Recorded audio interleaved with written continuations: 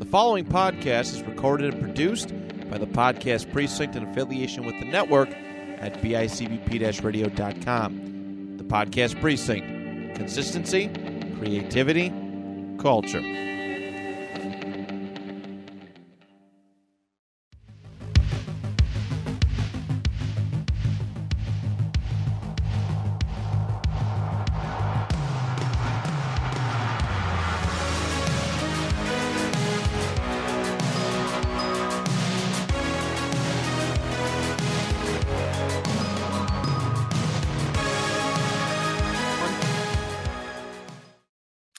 Hello, everybody, and welcome to a brand new episode of Retropop.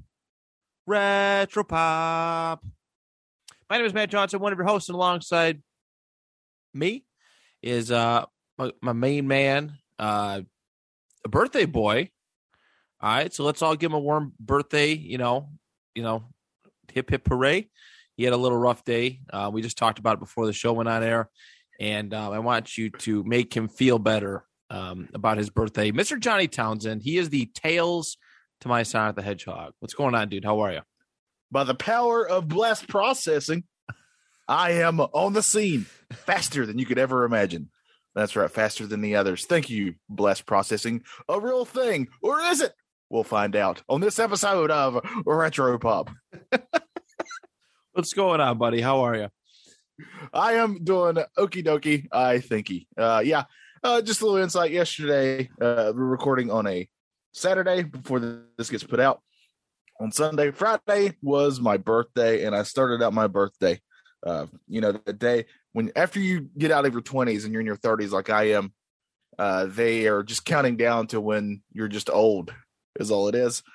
And so on top of that, the first thing I did was try to make myself breakfast and then drop my breakfast in the floor. So it was a good start. What did the breakfast consist of? Because this might make me feel a little bit, not better, but I just want to be in the moment because, you and I have a lot of similar interests. I'm a big breakfast guy. I'm a breakfast for dinner guy, stuff like that. I've done it before. And I might feel a little extra. I feel sad for you. But I want to feel a little extra sadder for you. Okay. What was on this breakfast plate? All right, so I had some chicken on there. I had some.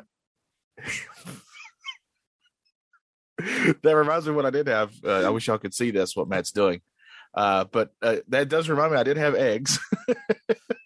Over easy, actually. And then they were over on the floor. and a nice piece of toast with jelly on it. No. And it was all for naught. Did you make it again, at least? Or you just gave up? I was starving, so I did make me some more. You're always starving for breakfast. I did eventually make more, but I was very mad in the moment. Very mad / upset with myself / just, anytime, I think anybody can relate to this. Anytime it's your birthday and something just remotely bad or inconvenient happens, you're always like, "Oh, my birthday," that type of thing. And I 100% did that every time. I also know who I am as a person, and this may be a little disgusting. But I'm here for it. I probably would have eaten it off the floor. All right. See, I have cats, and touche. I know that I shouldn't do that, so I don't do that. 5-second rule? Anybody? Okay. No. I used to do the 5-second rule, and then I had cats, and I'm like, yeah, that doesn't exist. As soon as it's the floor, it's done for me. No. But I also have a history, Matt, of been very picky when it comes to foods and stuff, not with just what I eat, because I'm pretty open with at least trying new things. But for example, Trevor, my buddy who I do Retro Bliss with, loves to tease me because one time, this is before he got married, and I guess this is when he discovered this about me, despite us growing up together. I went over to his apartment, right? And he had milk that was a day out of date in his refrigerator, right? Just one day out of date. And he opened his refrigerator and goes, oh, man, this is one day out of date. And he smells and he goes, oh, that smells good. And it's still good. And he takes his drink of it. And I literally almost vomited. Really? Yeah, because I just can't do it.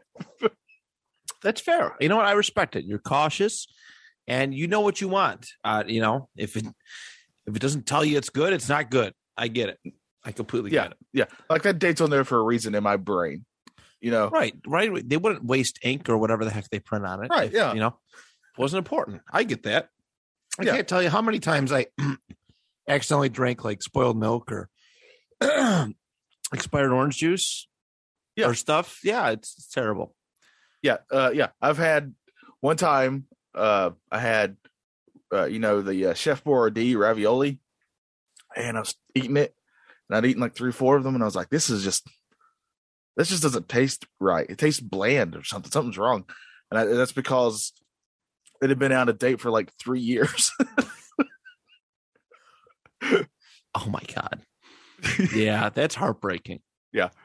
Well, yeah. Speaking, I mean, you also have this experience. I know we should get to our topic. No, not. I mean, you also, I think you did this too, Matt. We did this for our love of podcasting and entertaining. We opened up on Retro Bliss an old pack of Ninja Turtle cards. This is from like the late 80s, early 90s that came with a stick of bubble gum. Yes. And we both chewed said bubble gum, and it was awful. And it's hard. It hurts your teeth. Yeah. It tastes awful. It just doesn't.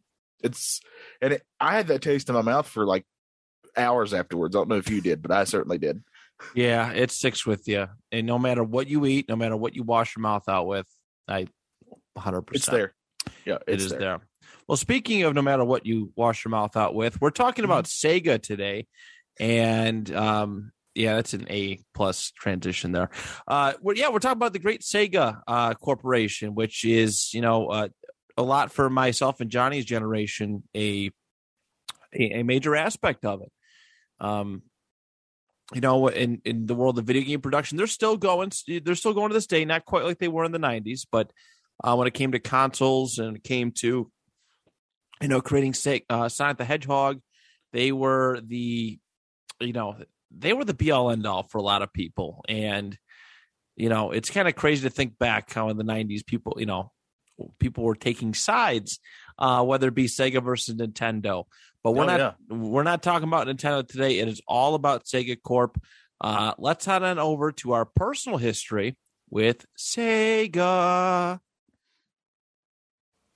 And so it was, late in the 20th century, that a pox fell upon the land, a plague of home videos that were limited in intelligence. There was brain drain, and terminal boredom swept the countryside. The maker looked down and was not pleased by what he saw, and said, "This is not good."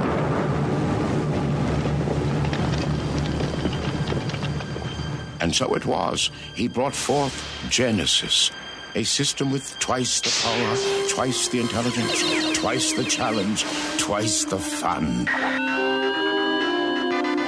Only a chosen few were called forth to experience this new dimension of high-definition graphics and stereo sound. And the maker saw what he had done and said, "Now that's not bad. Discover Genesis, and your world will never be the same."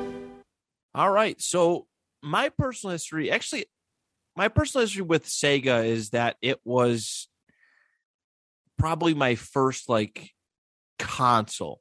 And what I mean by that is we owned a Nintendo, we owned a Super Nintendo. I had a PlayStation, in the mid to late 90s, but Sega was Sega Genesis. I should be clear about that. Not the Sega Master System or any of the other older ones that they had, but Sega Genesis was the very first console that I really got to have and play with, frequently and enjoy. I have so many memories with the Sega and who did, if you had a Sega, you were getting a Sonic the Hedgehog game. That was the, be all and all. We never done it. We haven't done a Sonic episode yet for this show. But there's a lot that that the Sonic the Hedgehog brand means for Sega. He was the face of that company.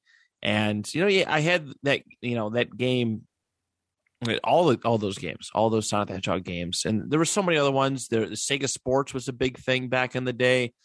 Madden was really, really popular in the early, with the Sega Genesis. The early days of Madden was very popular with the Sega.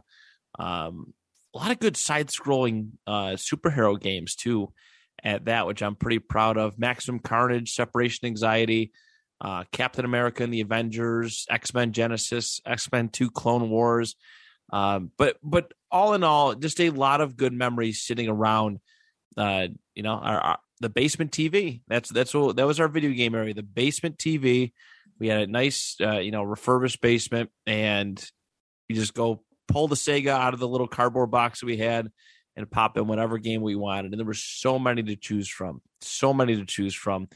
And, it gets a little old sometimes. I know that Sega likes to re-release a lot of their classics collection on every single newer console. I don't know which has had more re-releases, Sega Genesis, greatest hits, or like Skyrim or Resident Evil 4. But I do appreciate what Sega meant to my childhood. It's really cool. It is really cool. To think back and, hey, you want to core and play Sega?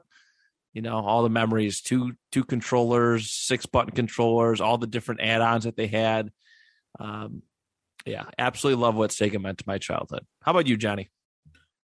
Yeah, very similar. I grew up, my first console was a Nintendo. But then, I got that kind of, toward the end of its life, right before these new systems were coming out, the Super Nintendo and the Sega Genesis.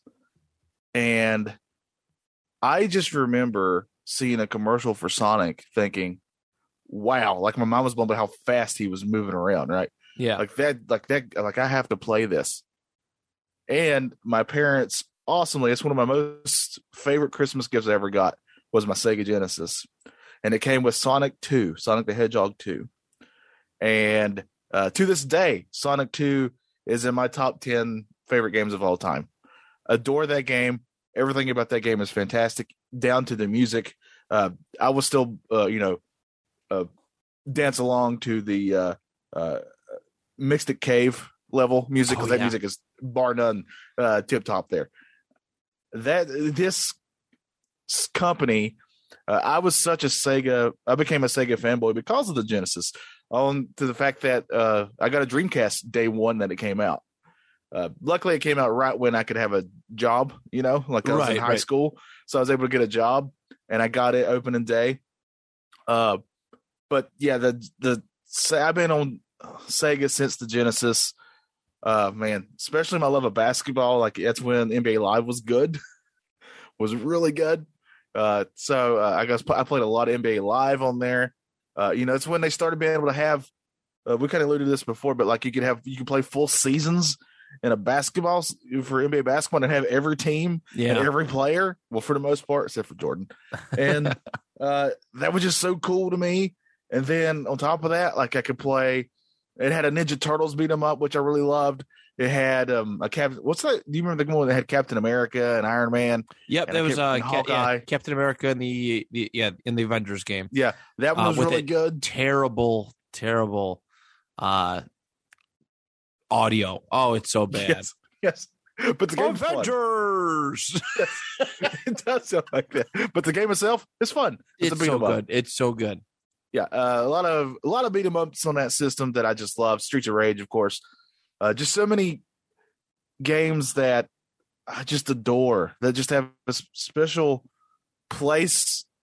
And honestly, if I'm being honest, probably had a bit in who I am now, right? Yeah, like that really started my nerd-like tendencies, I guess, to just really enjoying these things like video games, which back in my day.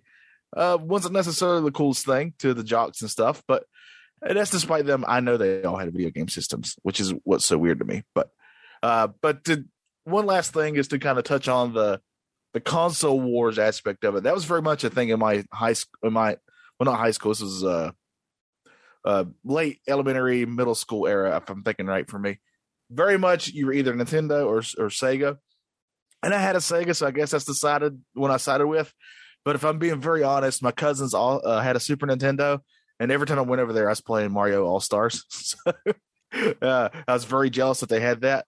But I was very, very, very happy with my Sega Genesis, and I was ride or die with that thing until it eventually just wouldn't work anymore. I had that thing for years. That thing lasted a long time. It was a durable little sucker. Honestly, way more durable than the original NES and the Super Nintendo. It was just built better. I agree. And I too also I have two favorite controllers ever in video games. One, I think the Xbox controller is top notch. It's probably my all-time favorite. If it's my hands perfectly, 360 is really good. Xbox. Yeah, that's the one that's the one I'm referring to because that just fits my big goofy hands the best. And then followed really closely by one of my all-time favorite controllers is that 6-button Sega Genesis controller. I remember getting one because I started out with the 3-button one, the original one, and then I remember seeing a 6-button one for sale at my local stores. And I was like, I had money for it. It's like, I'm going to get this thing. And that thing, especially with fighter games like Street Fighter and stuff, like my eyes opened wide. It's like, oh my gosh, these 3 extra buttons just really changed things. It was so cool. But yeah, the Sega themselves is such a major part. And I'm so happy that they're still around in some aspect, even though they're just really a publisher now. But I'm just glad that name is still there, even though there was a time not too recently where, like you said, they were putting their name on everything, no matter the quality. That kind of hurt a little bit, but I think they're coming back around again. Thankfully, they are. I actually, it was ironic. I think earlier this week I seen an article that they were dropping out of the arcade business. They were still making arcade machines in Japan, from what I understood. So it was a little fitting the time that we selected to do this episode, but you see these things on social media, right? Like, you can hear this picture, and I don't think anybody will ever forget. If you just see the Sega logo, you can hear it.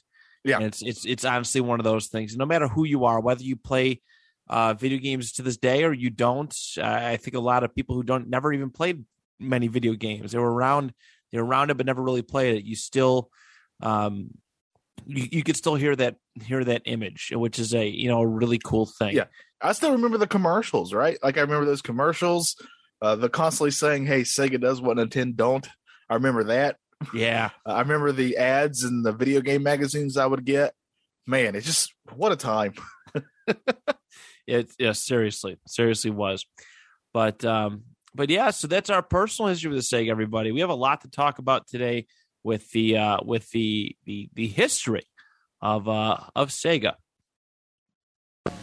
Genesis does 16-bit arcade graphics. You can't do this on Nintendo. Genesis does 16-bit sports action. You can't do this on Nintendo. Genesis does. Genesis does. Genesis does. Genesis does. Genesis does. Get Joe Montana free, Pat Riley free, Buster Douglas free, Super Monaco GP free, or Columns free. What Nintendo don't. Buy a 16-bit Genesis system between now and October 31st and get an extra game. All right. So there's a lot of backstory here. And I don't know if we're going to get through it all. There's just a ton of backstory. There's a lot. I mean, the Sega, their big time period was the late 80s and throughout the 90s. That's where everybody, I think, wants to hear us talk and discuss this thing. You could almost divide it into Sega of Japan's time and Sega of America's time. Oh, 100%. 100% you could. It's a lot. It's a lot. Let's kick it off with so let's go way back in the day. Let's look at the 1930s. All right.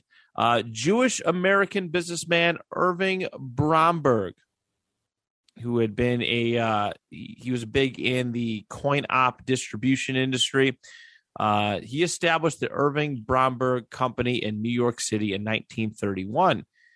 His son Marty, who had changed his last name, changed his last name to Brownlee, joined the business soon after graduating. To the future. I know. What a great name. Marty. It rolls off the tongue. But yeah, so after he graduated high school, he joined the business, and they after the World War II, which essentially meant a increase in military personnel around the world, they actually decided to get into coin-op gaming, essentially coin-op machines for amusement, in a sense, for military bases. That was their first business, is coin-operated stuff. So that was their thing. Obviously, the world became a lot more militarized after post World War II, and that's what their business aim was. And they ended up changing their, they had a couple different name changes, but they ended up changing it to Service Games of Japan by 1953. All right. There was Service Games of Panama. It was just this massive thing, and legitimately all that they did was make these coin-op games. All right, so in 1965, that Rosen Enterprises, there was a merger of sorts, and they created Sega Enterprises, and this is the beginning of Sega's path to I guess, I'm not gonna say where it is today, but where it eventually hit its stride in the 70s and 80s. Because a lot of people don't realize this either, is that Sega was not always, and I get it, we mentioned that Nintendo, wasn't always a video game company, but Sega wasn't only just a console producer. Like, they didn't just come out of nowhere in the late 1980s or whatever it was, in the 90s. They were producing arcade games. This was the beginning of that. They stopped essentially making, doing just business with military bases, and they wanted to become a publicly traded company. So they just wanted to, they seen what their market was, and why not bring it to a bigger audience, right? I mean, that's I guess the case in business. They tested out with military personnel, and it worked. It was fine. They did pretty good, but they wanted to move on to bigger and better things. And yeah, there was this changing of their business model in a sense. And in 1970, by the end of the 1970, they had really found their footing in the arcade game market, which we all know is exploding at this time, right? We have Asteroids, we have Pong. These are all things that are starting to happen, and occur. There's not a whole lot of major arcades like we would see in the 1980s per se, but arcade games are starting to pop up in places where, okay, well, this is becoming a little bit normalized. Bars were a big place for, arcade machines to pop up, but not so much entire arcade, so to speak. But at the end of 1970, Sega opened a 125 game arcade center in Sapporo, Japan, which is it's a part of Tokyo. And during that opening, they actually announced that they had a partnership with Godzilla, which is going to help out some sales. Toho Films, which produced Godzilla, for joint venture of arcades, with 70 game arcade to open up in Nagasaki in January of 71. So, they were just hitting. They released a Pong Tron, which was its first video-based arcade game. I wonder what that's rip-off off of. Gotta love it. Dude, those 70s and 80s were just 60s and, well, actually the 70s were pretty lawless. It was like the Wild West when it came to licensing and all that jazz. And then in 1975, Sega purchased a 50% stake in Kingdom of Oz, a company that operated arcades in California shopping malls.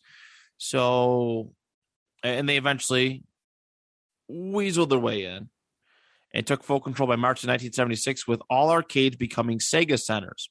So this Kingdom of Oz company essentially ceded its name to Sega, and this is how they really got their name. Sega really established themselves as one of the premier game companies in arcade producers in America.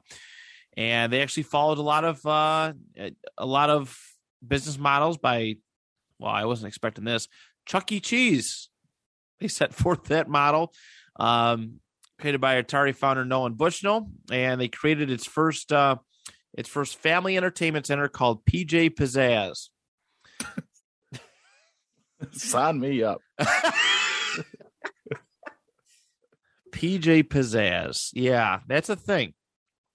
They established it in West Covina, California in June of 1980. And Sega was doing well for itself. They didn't necessarily have the biggest names in video game arcades at the time, but they still found their footing. Like Space Invaders hit in 1978, and they did really, really well.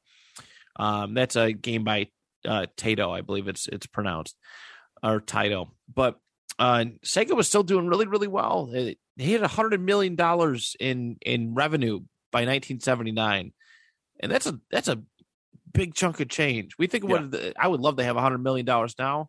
I can't imagine what that was like in 1970. You could buy anything. Yeah, buy anything. It's not too shabby. Not too shabby at all. But Sega's just in the late 70s and early 80s. They're just acquiring all these little companies, merging and just trying to really, really get, just a lot of different assets to make their company as powerful as it possibly can be. Which, video game companies do today, right? Right now, Sony and Microsoft are buying companies left and right. So it still happens today. Correct. It absolutely does. Sega, I mean, I don't know if this is I hope I'm not stealing from a did you know here, Johnny, but Sega actually introduced the format which would later become Pac-Man in one of its video games, a game called Head On, which was the first introduction of Eat the Dots gameplay, which was pretty cool. But they also, one thing Sega also did through, and not just in the 80s, but throughout the 90s and stuff, they pushed the bar forward a little bit. They introduced isometric graphics. They licensed and released Frog, which is a big thing. Zaxxon was one of those big games for the isometric graphics. One of their early successes, I guess, was licensing and releasing Frogger for arcades and home ports. It was, Sega did some very smart business moves in the early 1980s. And, they were one of the top 5 arcade game manufacturers. And as we get into the early 80s, when they started going into the home console market, the revenue is sitting around $214 million. So not too bad. But yeah, so Sega was looking at the home console market. They knew this was becoming a thing. Atari had, became a lot more successful than I think people realize, right? At some point, I definitely want to talk about Atari, the video game crash of 1983. This all kind of comes into play here. But Sega wanted to go in a newer direction. Of course, they're killing the arcade market, but why not have a Sega console in every single home that you possibly could? And he was looking to do it. He was looking, the Sega company was looking to do it. And they started to develop it. The very first Sega console was the SG-1000. All right. And it's a pretty cool looking machine, actually. It has a little paddle, little joystick, a rectangular paddle, and the console actually looks like I don't even know what to describe it as. It's very simplistic in nature, but of course it's the 1980s. Of course it was. It's very, like, if you look at it and then look at an Atari 2600, very similar, just different colors. Correct. But yeah, it looks cool. But it just released at a terrible time. It just released at a horrible time. They released it in 82, and of course the video game crash of 83 kind of hit, and Sega took a bit of a hit. In fact, all their businesses took a hit with that video game crash of 1983. Their arcades are falling apart, and some other stuff started to happen too. Their Sega centers were all sold to the Timeout arcade chain, and dadgummit, the PJ Pizzazz locations were all closed. That's the biggest tragedy of all this. No more pizzazz. It was tough. It was tough, but yeah, they really tried to get behind this SG-1000, console. It didn't hit. People just didn't trust the video game industry at that time. It's a lot like VR is finally, virtual reality consoles are starting to really hit their stride. But 10, 15 years ago, they really weren't, and people weren't going to invest a whole lot of money into them. They're way more of a gimmick back then. Yeah. Correct. That's kind of where the video game industry was at. Like, people were like, wow, how could people not trust video games and stuff like that? Well, there's a whole episode's worth of story and content for that. But yeah, they just kind of they had to reassess their business model again, right? And find out how to be successful. They did try a few different things. They ended up releasing an SG-1002 in 1984, and it did okay. But at this time, Nintendo was releasing the Nintendo Entertainment System. Yeah. And which literally saved video games. It did. It 100% did. But if you were not the Nintendo Entertainment System, you were not in a good place. Correct. Atari never recovered, right? Atari never recovered after the 83 game crash. And a lot of those companies just folded and went away. So Sega kind of took a backseat. They were trying, to be relevant a little bit, but it just was not, did not pan out. But fortunately, in the middle of the 80s, after, recovering from this arcade crash, the video game crash, arcades became super popular again. All right.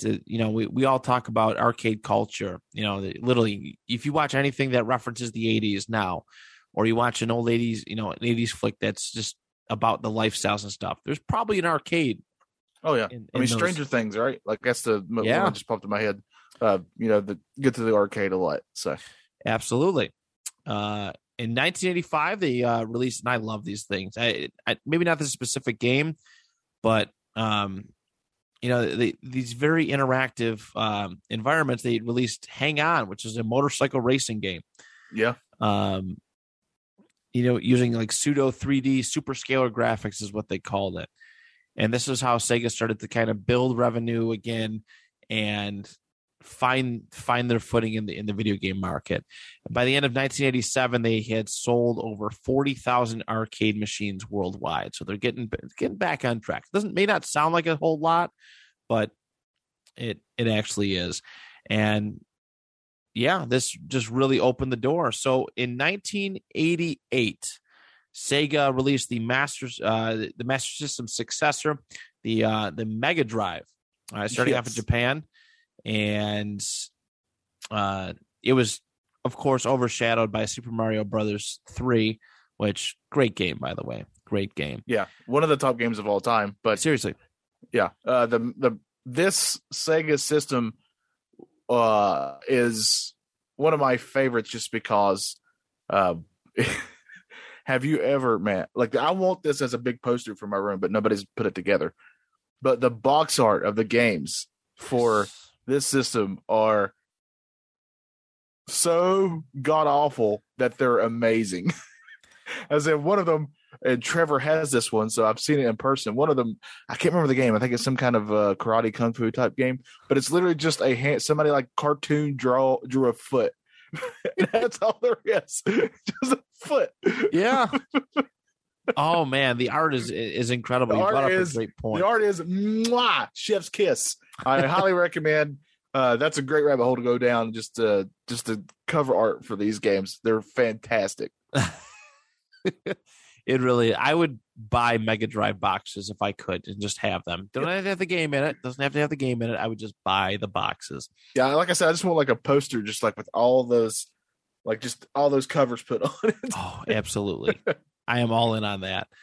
But yeah, Sega struggled, man. It's a tough beat. They had these, superior, the graphics are a little bit better.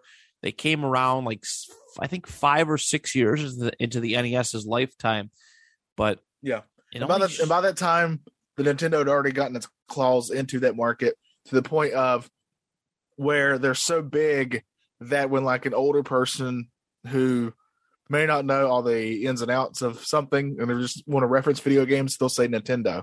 Right. And make that as that covers all video games, right? As a reference. They'll say, oh man, what about the Nintendo? Or it's kind of like how Coke did for soda for a long time. Right. Yeah. Absolutely. Yeah. It essentially had its face, and Nintendo was the face of that brand. Yeah, Sega only didn't do too well. 400,000 units in its first year. But keep in mind, though, this is only in Japan, where Nintendo is it's king. But I mean, it's king pretty much everywhere. But Sega, was the third best console in Japan at that time. Super Famicom, and the NEC's PC Engine were ahead of it in Japan. Sega wanted though to get moving on North America because they know that's where there's a lot of money invested in that, and they announced a release date for the system on January 9th, 1989. They actually did not have anybody. And this is where things get interesting. They didn't have a foothold in North America. Like I know they had some pretty big, some arcade success, but for its consoles, they were pretty much. You got to remember this is years before they even created Sonic, right? So they didn't even have Sonic. They didn't have they didn't have a face. They didn't have a face of Sega. They didn't have an IP that would, like every system that's been successful has had some sort of IP or character that kind of is the face of it. Really helps sell the system. Obviously Nintendo has Mario. Later Sega would have Sonic, on down to the ones now like Xbox. Thankfully, they had Halo came out. Yes. For example, and PlayStation's obviously had God of War or whichever ones you want to use for that. So you need these games that kind of become like system sellers for you. And during this time, Sega didn't really have anything like that. No. Nothing, especially not compared to what Nintendo had. Right. Not even close. And Nintendo was very diverse at this point with their feature characters, right? You have Mario, there's Donkey Kong, there's Kirby, there's Link for Legend of Zelda, there's Metroid. Sega didn't have anything. It's hard to compete with that. It really, truly is. But that's why Nintendo's been as successful as it is. But yeah, so Sega didn't even have, though, the thing with this is they didn't have any organization for its consoles for releasing in North America. No marketing team, none of that on top of it. So it's a pretty much like, okay, we'll see how it goes type of thing. But they did actually, they did accrue some important people. So Michael Katz was a former Atari executive, kind of seen the writing on the wall with Atari and what it was becoming. And he created this two-step approach to getting Sega to fly off the shelves in North America. First and foremost,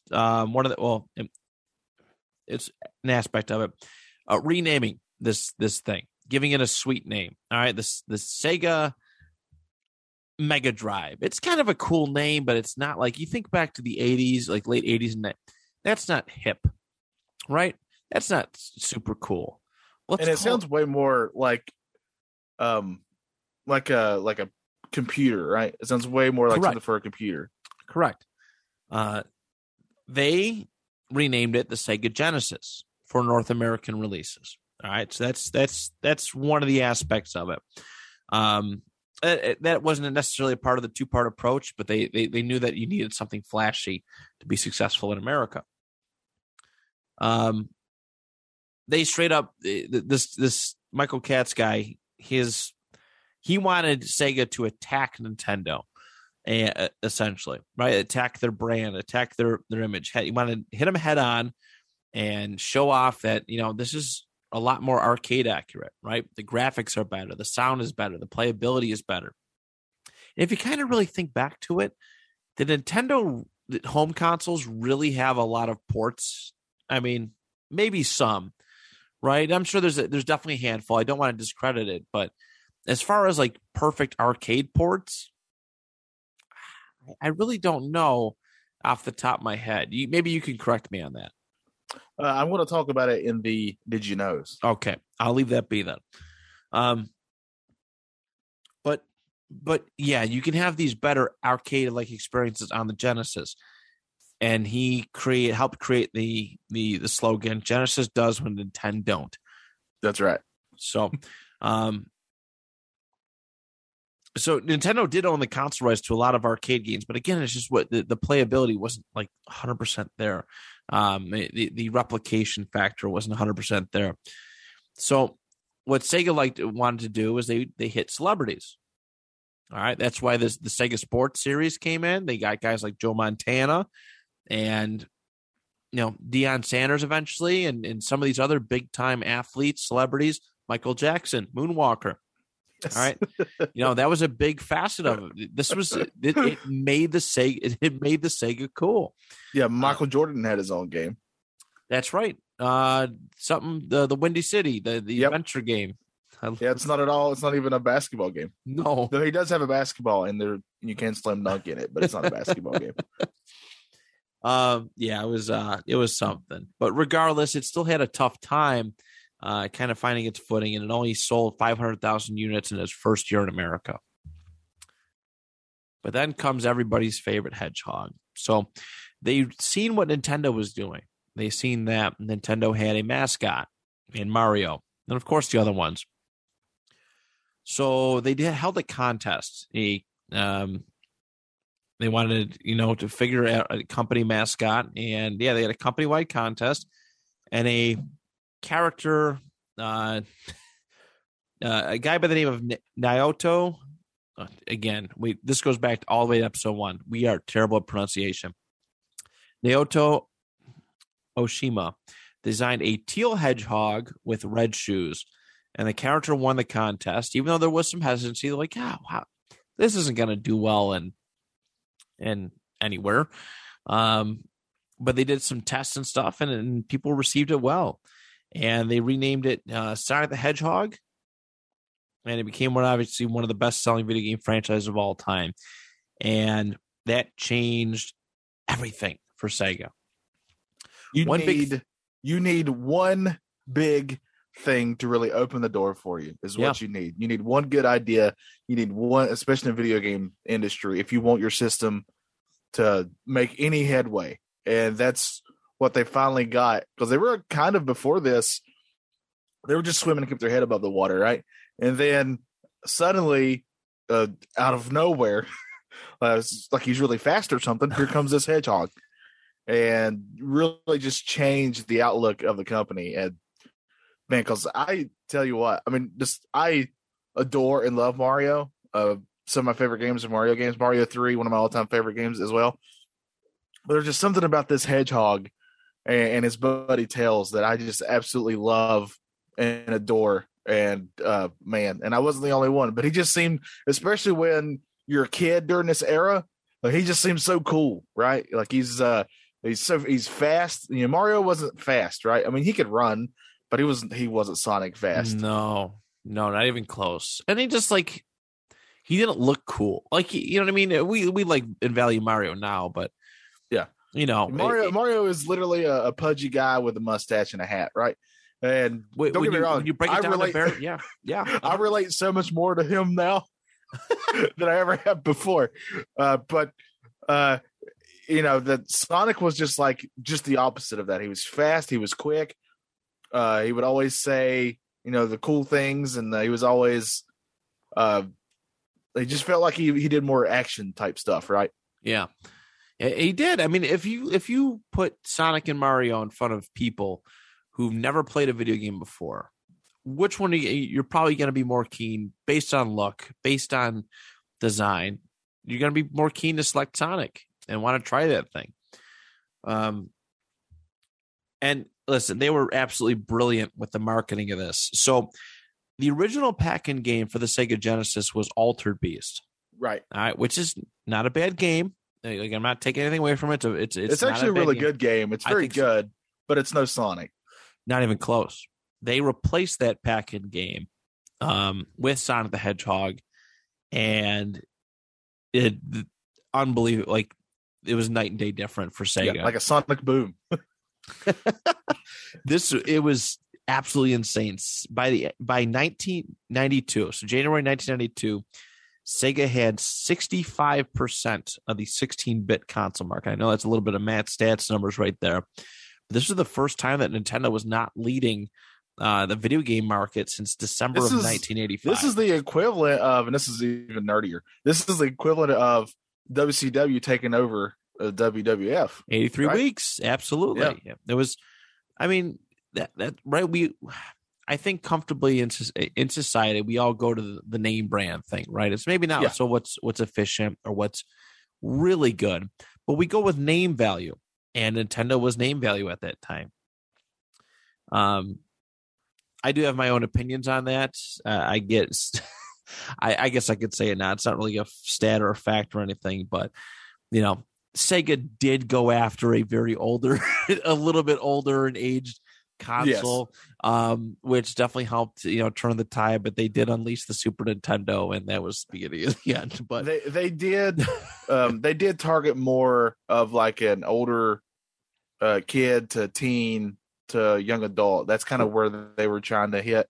I mean, just look at and Nintendo was famously trying to keep a family friendly thing. I mean, just look at the release of Mortal Kombat, which we talked about before, right? Just how different they were. Like, the reason you got the Genesis version was because it was more like Mortal Kombat, because there's blood and gore and stuff, and that just wasn't on the Super Nintendo version. Right. That was a big plus for for the Sega Genesis, was that you'd have that, the arcade perfect version of that game, essentially, when it came to that, because that was a big deal. But yeah, once Sonic got packed in with the Genesis, it was a huge turning of the tide. And of course, like I said, some of these sports personalities, John Madden football, arrived for the end of 1990, which is John Madden, a big name guy. I want to play his game. And of course, John Madden, little side tidbit, he was the very first guy to have full 11 on. He said he would not put his name on it unless there was full 11 on 11 football. He was one of the first to do it. So that's a big plus for Sega at that time. But Sega did. I mean, there's a lot of issues too. They had a lot to overcome. There's a lot of big time retail stores, who would not carry them because Nintendo. So this is nasty. This is this video game console war. People like to, I don't want to talk console wars. This is a big thing. Yeah. A lot of companies did not want to carry the Sega Genesis in their stores. Yeah, this is in my Did You Knows, but we'll go ahead and do it now. Nintendo felt so threatened by Sega, and this is how well Sega was starting to do. Yeah, that Nintendo knew that they had a big sharehold into stores, like your big stores, like your Walmarts and such, and so they threw their own weight around a lot. They would do us a lot, not just with Sega, but they would do us a lot. But they would literally tell a store, "Hey, if you sell a Sega or Sega Genesis, we're taking all our stuff out of your store." Yeah. And what are you going to do? Right. And, it's maybe not a good, I mean, retrospectively, think about that. It's like, oh, well, you're just taking away options for people to buy your stuff. Well, Nintendo has a history of creating their own, other companies that come out to go against them, their own competition. Someday we will. Yeah. Someday we will talk later. PlayStation. Yeah. Yes, we will talk about PlayStation. And even before, I hope I'm not getting ahead of you. No, but even here, Sega actually would do the same thing, because right before Nintendo comes out with the 64, that's the technology they used to make the 64. People went to Sega of America first. Yeah, and Sega of America was like, "Oh, this is so cool.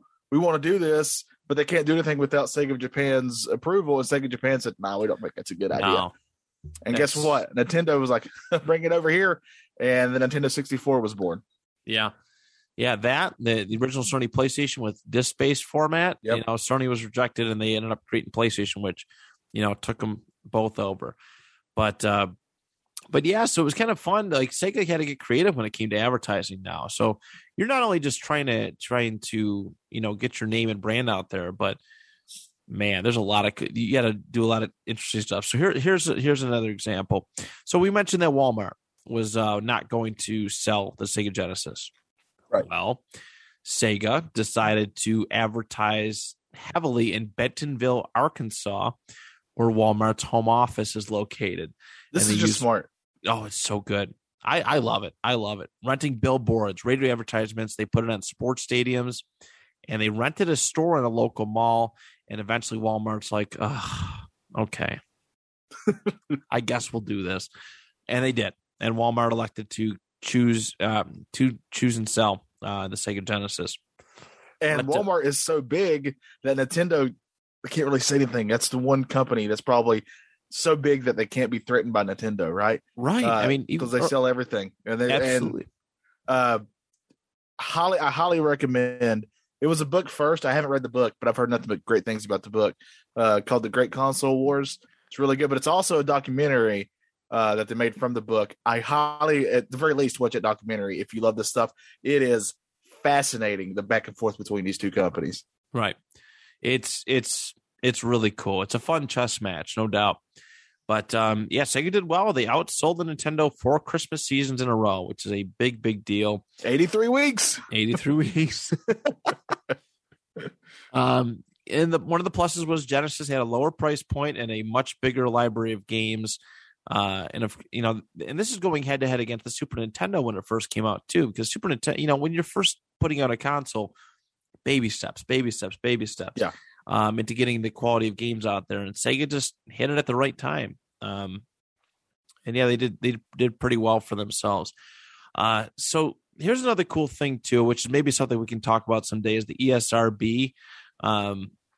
Yes, but there was a congressional hearings in 1993 about the video games, the violence in them. Violence, yes, violence and stuff that the government wanted to kind of intervene in the stuff, that the content that kids love video games, and which governments had a history of doing that. I mean, they even famously did it with comic books one time, which something we probably should cover at some point on this show because it's a big deal. But they did the same thing with movies, and now they're doing it with video games. Right, FCC, I think that's a TV. That's the TV one, right? Television, they control that, and they wanted to get their foothold in video games. They said, hey, Sega and Nintendo, you guys have to come together and create some kind of rating system or something like that, or the government's got to intervene.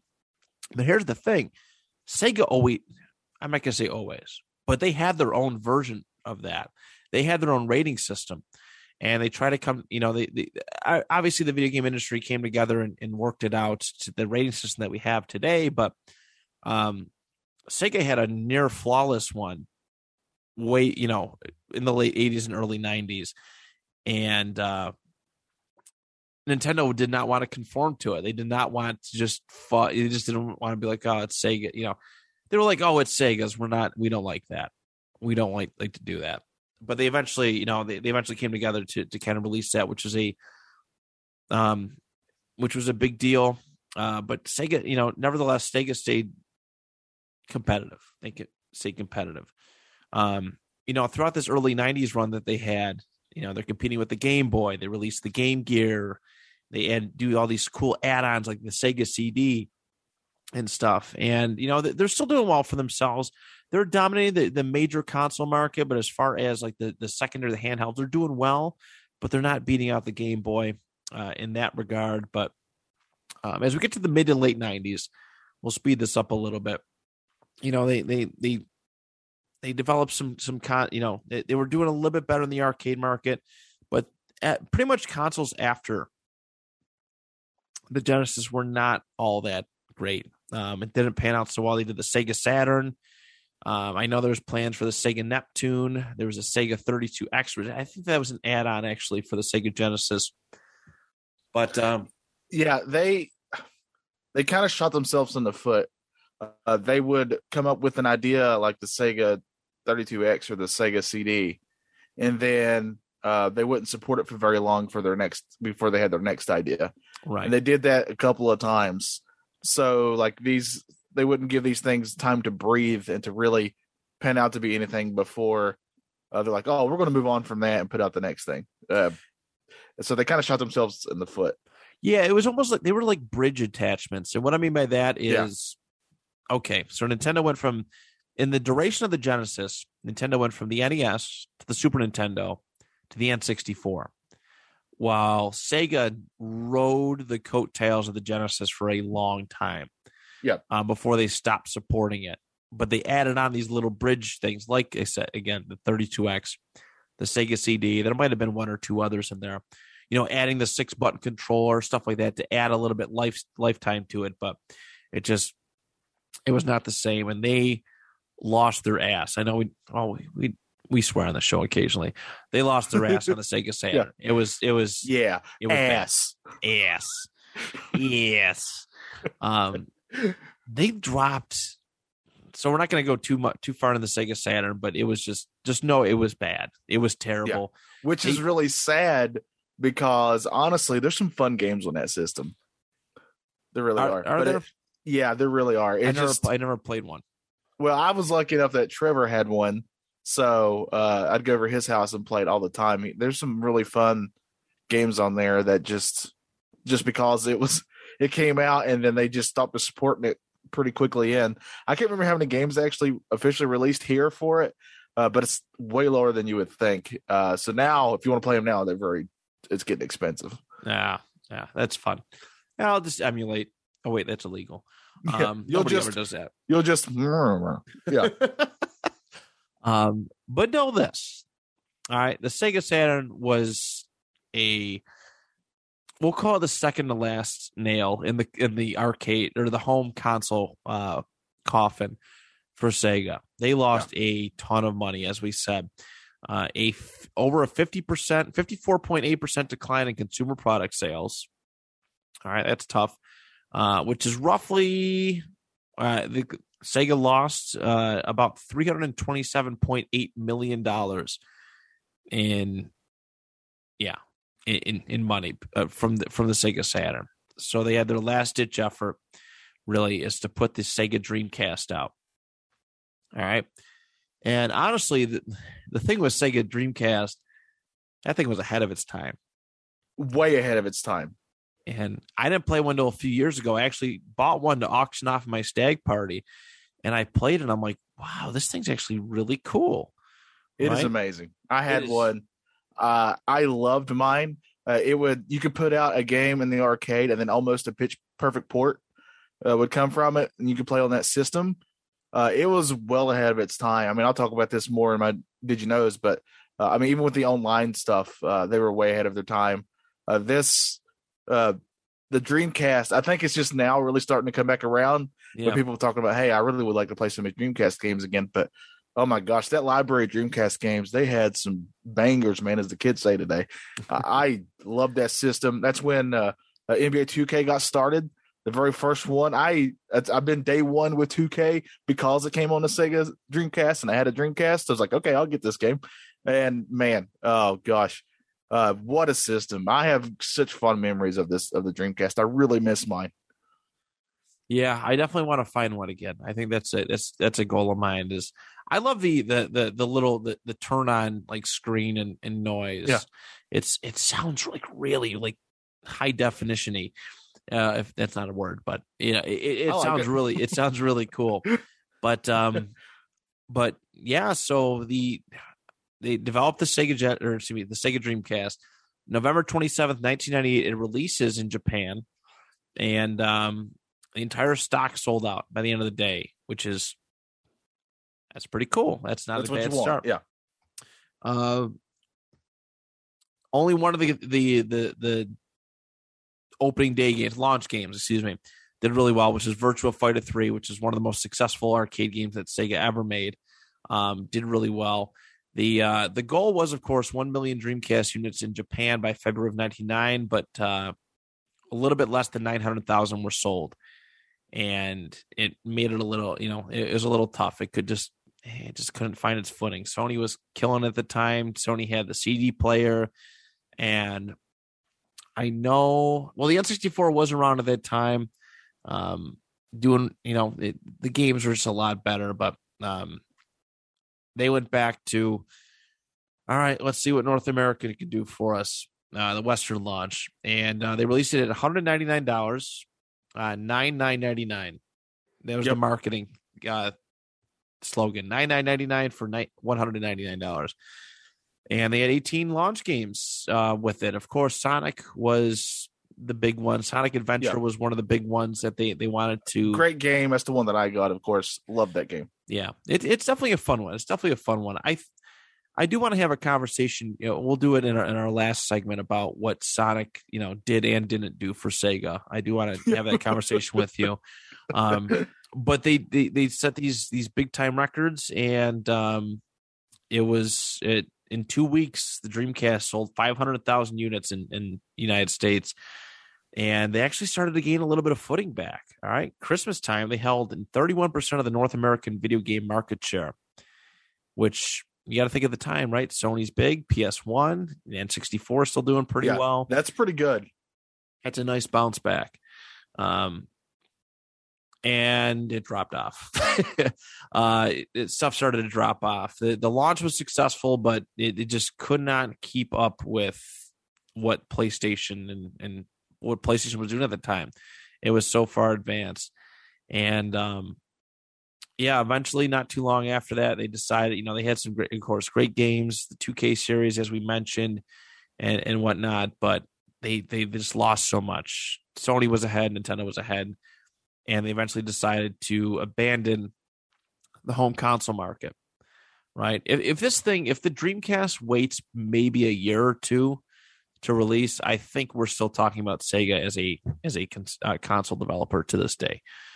A lot of what ifs, right? Yeah, a lot of what ifs.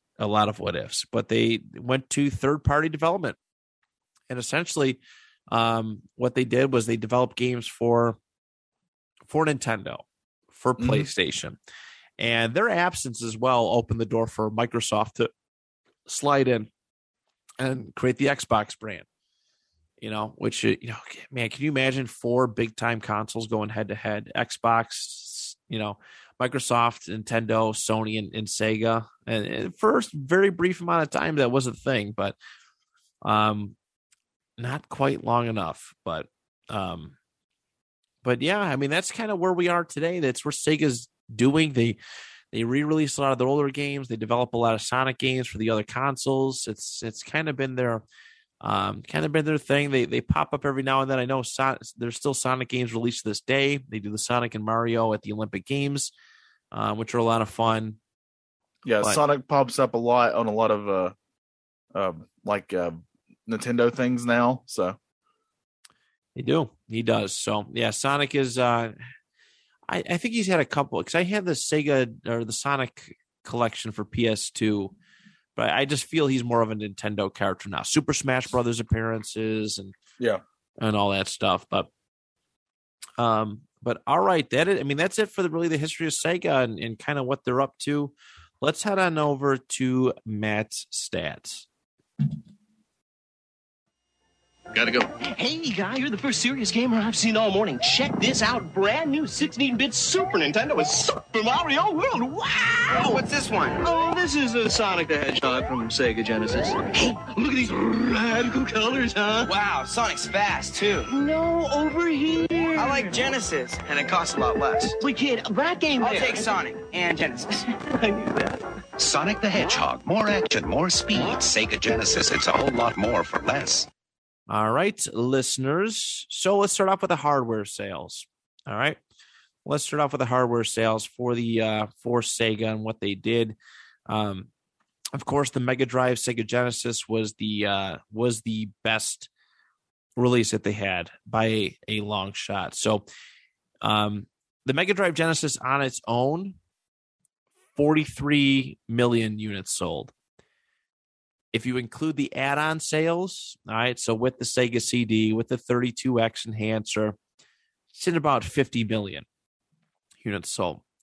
After that, it's a huge drop-off. So the SG-1000, which was released in 1983, we did mention the series, SG-1000 series, which was one of their earliest console releases.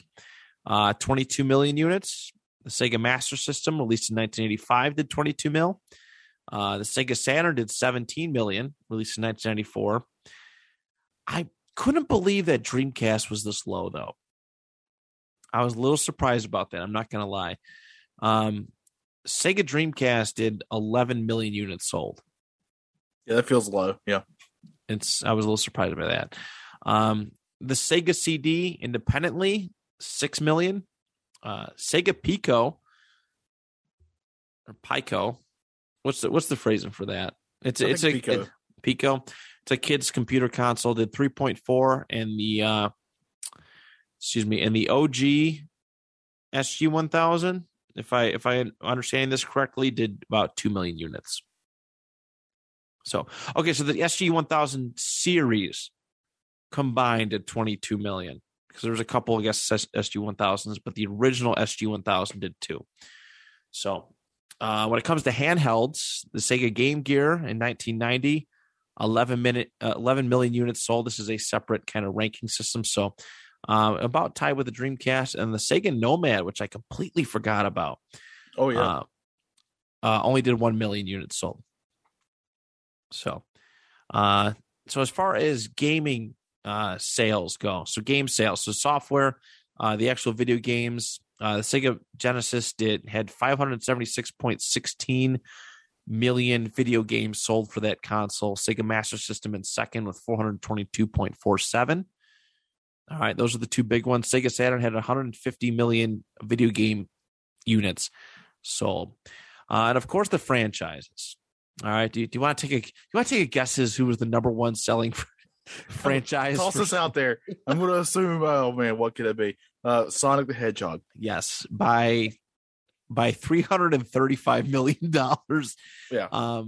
Yeah.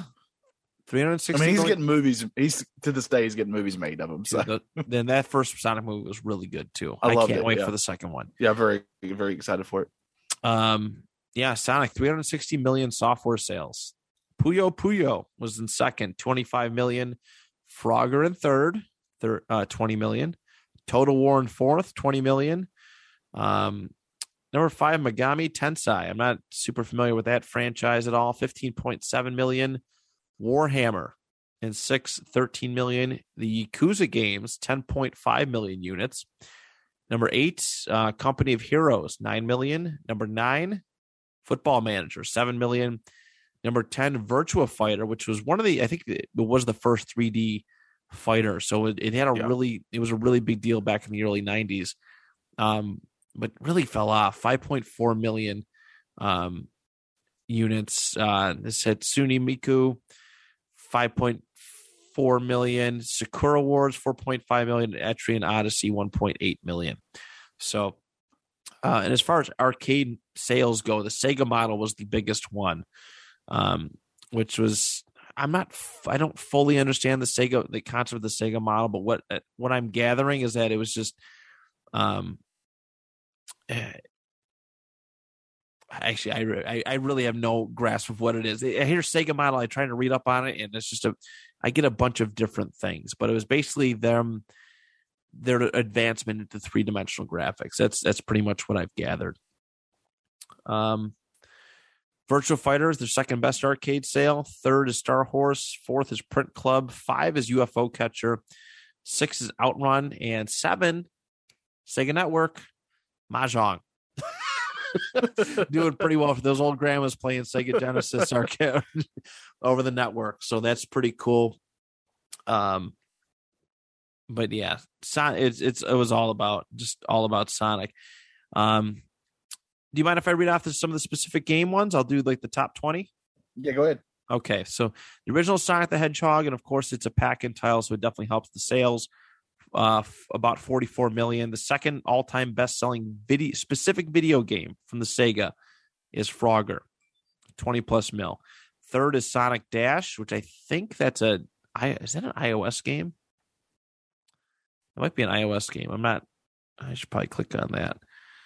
No, it is not. It was released in 1991. I don't remember Sonic Dash. I do. I can't remember what it was for though. I don't remember that name. Number 4 was Sonic 2, $15 million. Number 5, Mario and Sonic at the Olympic Games. It does count towards Sonic's tally. Number 6, Sonic 3 and Knuckles. Number 7, Sonic Jump. Number 8, Mario and Sonic at the Winter Olympic Games. Number 9, oh man, more Sonic Adventure. Number 10, Disney's Aladdin. Number 11, Sonic Generations. Apparently, the Sega Genesis version of that Aladdin game is a lot better than the Nintendo. It is. I played both. For whatever reason, and it's honestly, it's usually not this way. It's usually the other way around. But for the Aladdin, for whatever reason, the Aladdin on the Genesis, I felt was way better. I have heard that before. 11 was Sonic Generations. Number 12 is Mario and Sonic at the London 2012 Olympic Games. 13 is Empire Total War. 14 is Sonic Adventure 2. 15 is Sonic Mega Collection. 16 is Persona 5. Number 17, one of my favorite football games of all time, ESPN NFL 2K5. It is so good. I love those 2K football games, by the way. They're so I appreciate Madden, but I appreciate what NFL 2K brought to the game, to the table. Yeah. 19 is Company of Heroes, and the number 20 game is the Iron Man game from the first movie.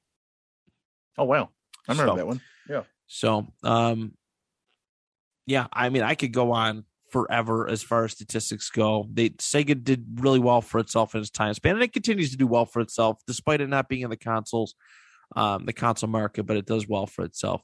Let's head on over to Johnny's Did You Know? This is the day you have trained for, the day you have studied for. Utilize your superior skills, your superior intelligence. Sit down, rodent! Oh dear. Sarah, baby! Oh, you were one.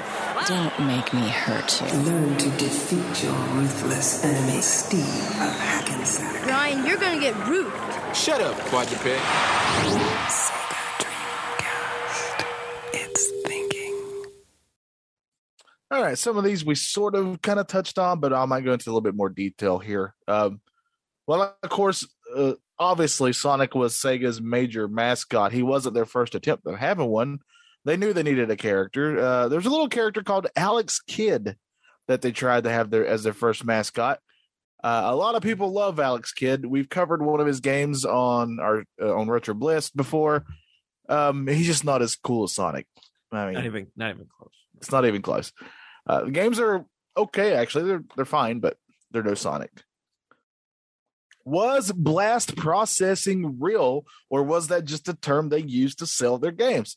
You know, they were trying to say that Genesis did what Nintendo don't, of course, and one of those reasons was because of blast processing. Technically, on a technical level, while Super Nintendo did have better music and a couple other things they did better than the Genesis itself was faster. The system itself was faster. And it actually was a little smoother than the Super Nintendo. One of the reasons that really helped Sega compete in the beginning wasn't just because of Sonic. Obviously, he was a major help. But also when it came to third-party developers, they would offer much, much better and much, much more fair deals to them. Nintendo had a history of being very harsh, very controlling over anything a third-party developer would want to try to put out on their system. And Sega was much more open to working with them. Sega was a pioneer in online gaming. I sort of touched on that already with the Dreamcast, but even before then, Matt, in the year of 1990, in Japan, they actually released a modem for the Genesis, which blew my mind. My head just exploded a little bit too. Yeah. Sega of Japan and Sega of America were almost always at odds with each other, and this is because Sega of Japan would want to take more traditional routes when it came to trying to sell or stuff like that, and Sega of America was like, we got to go for the jugular. And that's kind of where they would meet at an impasse. And ultimately that would lead to their downfall because Sega of Japan got to where they just wouldn't listen to Sega of America. And, for better or for worse, what happened to Sega happened to Sega. Sometimes you do got to go for the jugular, even if it doesn't feel fair or whatever. Because guess what? That's what Nintendo's doing. True. Because we talked about it in the history of it. Nintendo was literally threatening to take their stuff off of shelves just for a store selling Sega stuff. If that's not going for the jugular, I don't know what is. During the Sega Genesis era, where most of your games that came out new were $60, right? That was mostly the case, except for a little game called Fantasy. I can't even say it. Phantasy Star 2. Have you been drinking? I don't know. I think I need to. Phantasy Star 2 and Virtual Racer were two different games that were actually $100 each when they came out. Isn't that crazy? Yeah, that's wild. Like video games now released for like $60, but man, they did not care. People, I know Nintendo, like they were releasing like $100 games at some points too. Like it's pretty crazy. I remember when these new systems were coming out, like the PS5 and the new Xbox, and they were saying we're going to make the game $70, and people were like in an uproar for that $10 race. Yeah. Then we got them with DLC. That's how they got it. Yeah. We kind of touched on this, but the Sega Genesis was actually the first console to actually have the rating system on their games. They're the first ones to actually physically put them on there. And worldwide, the great console race was actually much closer than people realize. In fact, in a lot of other countries, Genesis won. Yeah. They actually outsold Nintendo in quite a few of them. So the actual worldwide totals are way closer than you would believe.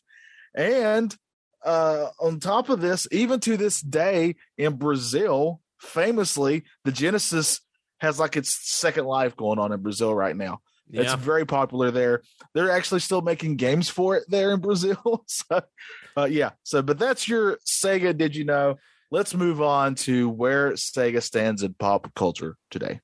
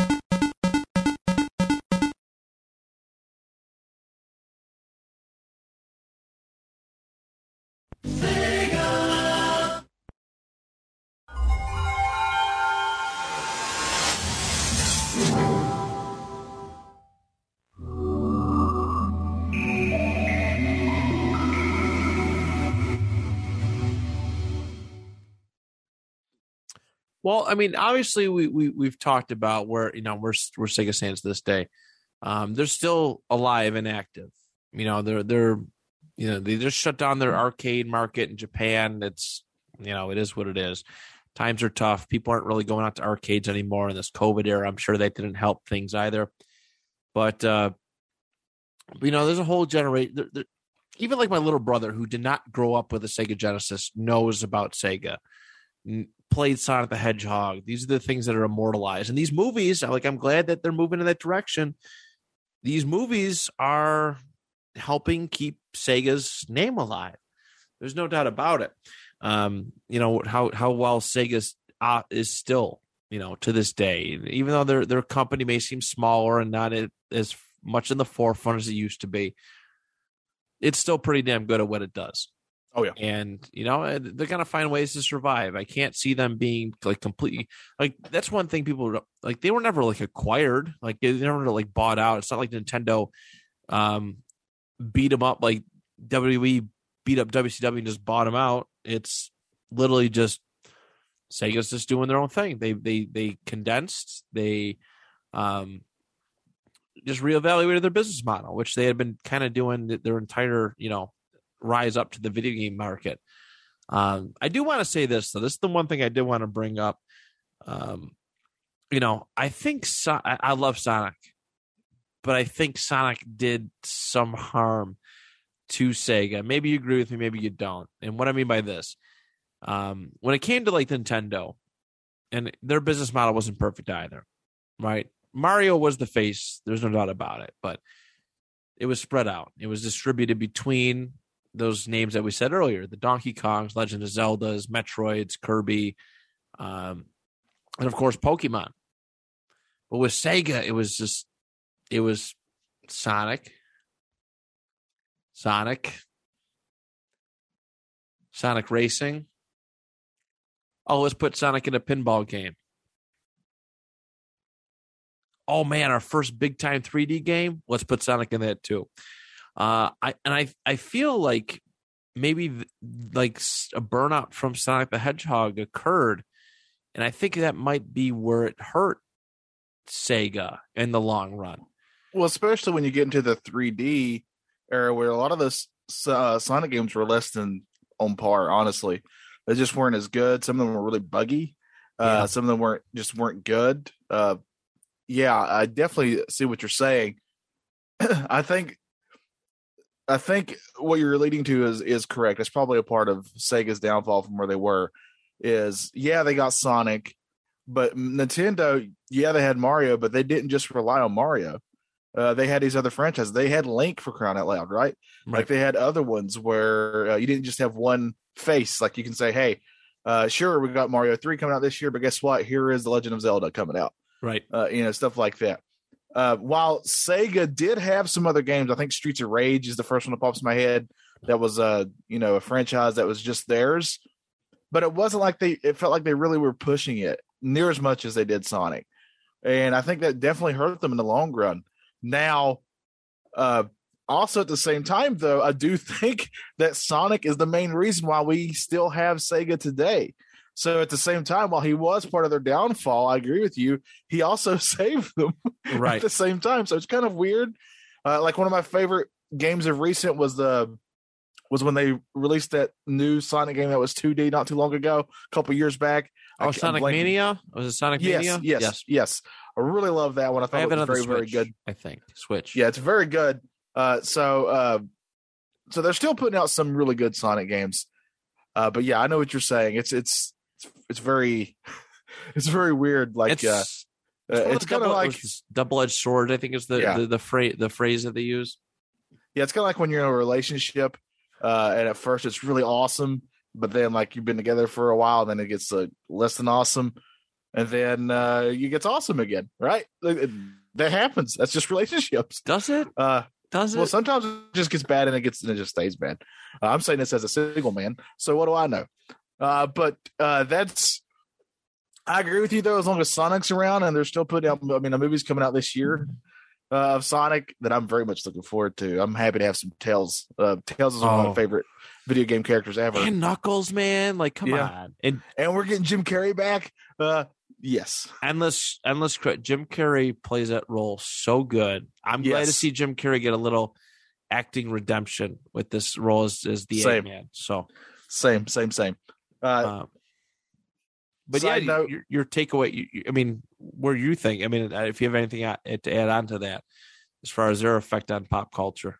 Well, it's always going to be there. Video games are becoming more and more. They famously have already become bigger than movies when it comes to how much money they make and stuff. Yeah. So it's just a major part of people's entertainment today. I have my Xbox on constantly. Even if I'm not playing a game on it, I'm using it to watch Netflix or whatever. So while I would be shocked if Sega brought out another console, I think they're kind of where they need to be, as in just to help putting out hopefully some good games. I do hope that they brought out not too long ago, the little mini Sega Genesis. I hope they do a little mini Dreamcast. I would be first in line for that. I would love that. Yes. But I think they'll be around for a long time just because of their franchises, like Sonic especially. As long as Sonic is around, you're always going to remember Sega. Yeah, I think Nintendo's going to, even if Sega had to close, I think Nintendo would acquire them to keep that name and those properties alive. I think that would probably be what happens. That's how I think that Sega has merged. Like Sonic. Again, Sega is Sonic, Sonic is Sega. That Sonic has really like blended in with the rest of their company. That company. It's crazy to think that they were at each other's throats. What? Well, Jesus, now 30 years ago. And man, I feel old now just saying that. I feel horrible old just saying that. But now everything's kind of peachy good, and they work together. It's really cool. Yeah, I agree. But that does it, everybody, for our Sega episode. All right. Next month, we are going back to athletes. All right. So athletes is going to be our focus, a vastly different theme from our video game, or for our, it wasn't video games. It was companies month. We're going to talk about athletes. And Johnny has choice. Johnny actually gets 2 choices this upcoming month. But of course, the one that we're concerned about now is, Johnny, what are you choosing for our next episode? I'm choosing a professional wrestler, an entertainer, a movie star, Rowdy Roddy Piper. Yes. Great guy. And just seriously, when you think you have all the answers, I'm going to change the questions. He is a great one. Probably one of my favorite legends of all time. Same. Yeah. Personally, I did get to shake his hand a couple years before he passed away. He was in a backstage at a wrestling show that I was part of, and I am excited. I'm glad you chose him. This is a great choice for these episodes. So, ladies, I'm glad that you liked him, because you've told me stories of other legends you've met that were listening. Oh, yeah, we're not going to talk about those legends on this show. At least not dedicate an entire episode to them. Right. But no, Roddy Piper is A-OK in my book, and I cannot wait to talk about him with you. So, listeners, thank you so much, for your support as always. Can't thank you enough for what you do for this show. This is just such a casually fun podcast that I get to do, and just pop up whatever I'm feeling. Essentially, let's just go in to talk about it. It's one of my favorite aspects, and I'm glad that our listenership has reflected that what we're doing is good. So, thank you for that. We'll talk to you next time in a couple weeks to talk about Rowdy Piper, right here on Retropop. Talk to you soon. Sega!